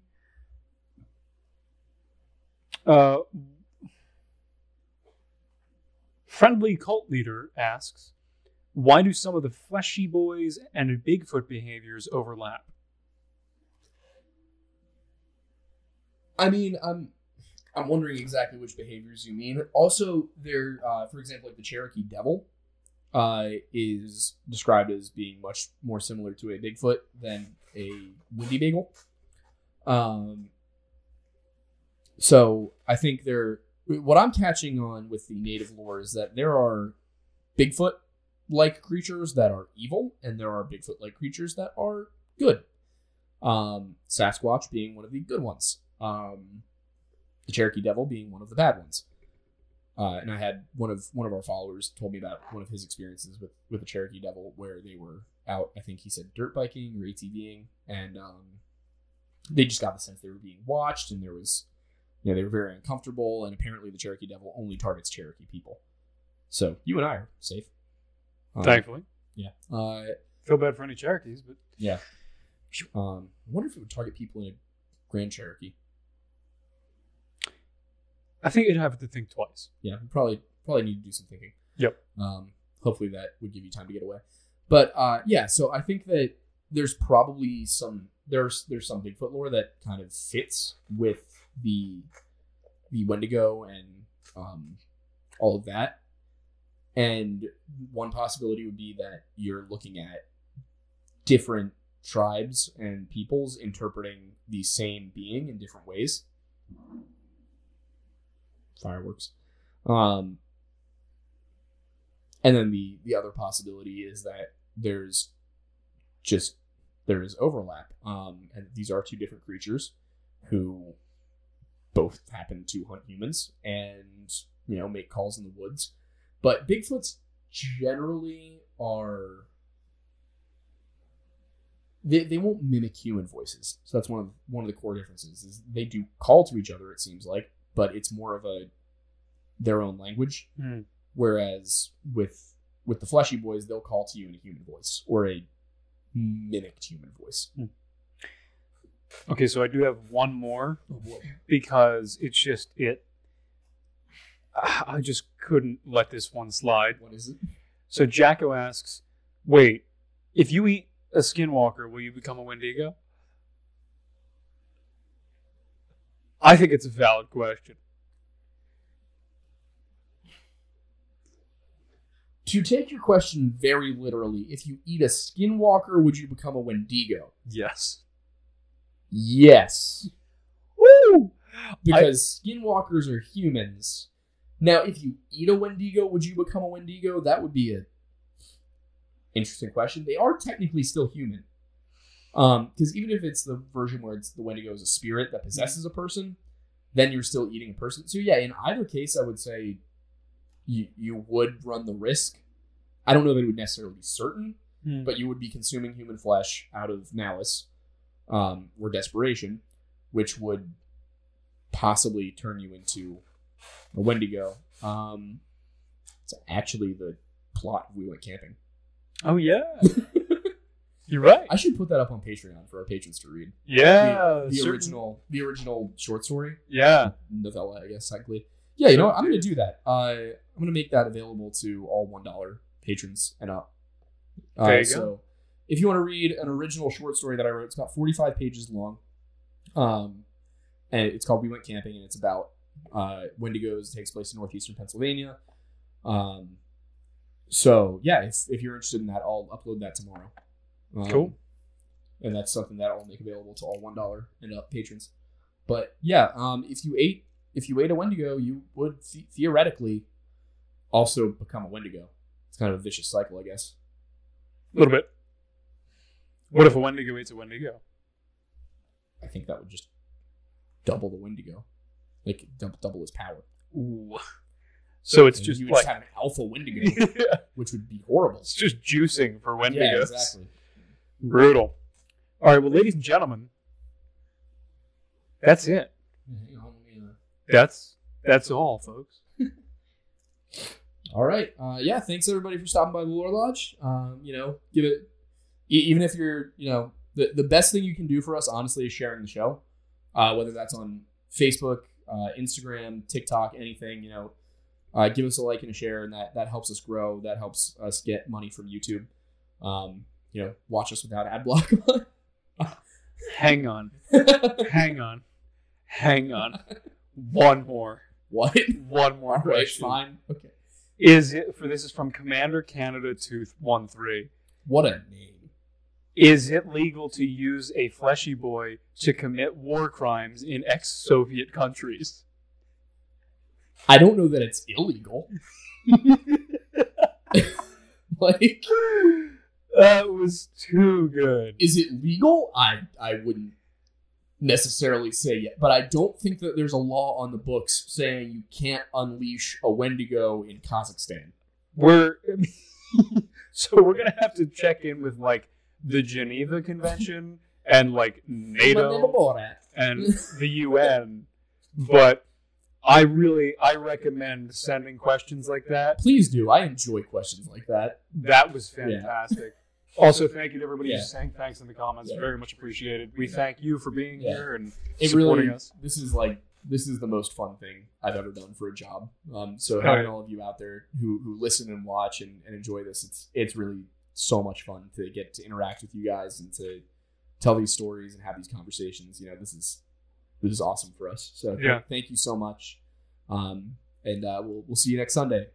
You got it. And are we gonna do Discord tonight or? Yeah, we probably should. Yeah, we'll hop into the. We'll be in general. Yeah, we're gonna do voice chat in the general tonight, just so that we can kind of get everybody in there, and then we'll probably move that to the campfire for next week. Yeah.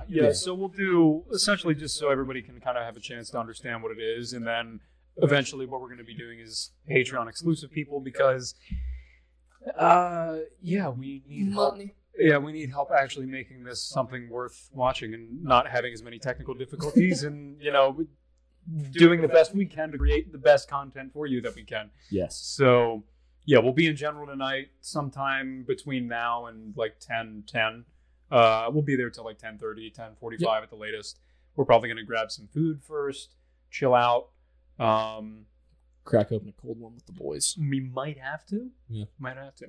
But anyway, thank you guys for stopping by. We really appreciate it. We will do our best to not have so many technical difficulties next time. I told you to put it on half speed. I forgot. Oh, God. Oh, this is brutal. Anyway. It's back. Just like we are. Podcast number 3 starting right now. All right. Okay. Thank you, everybody. We Have will a good see night, you next everybody. week.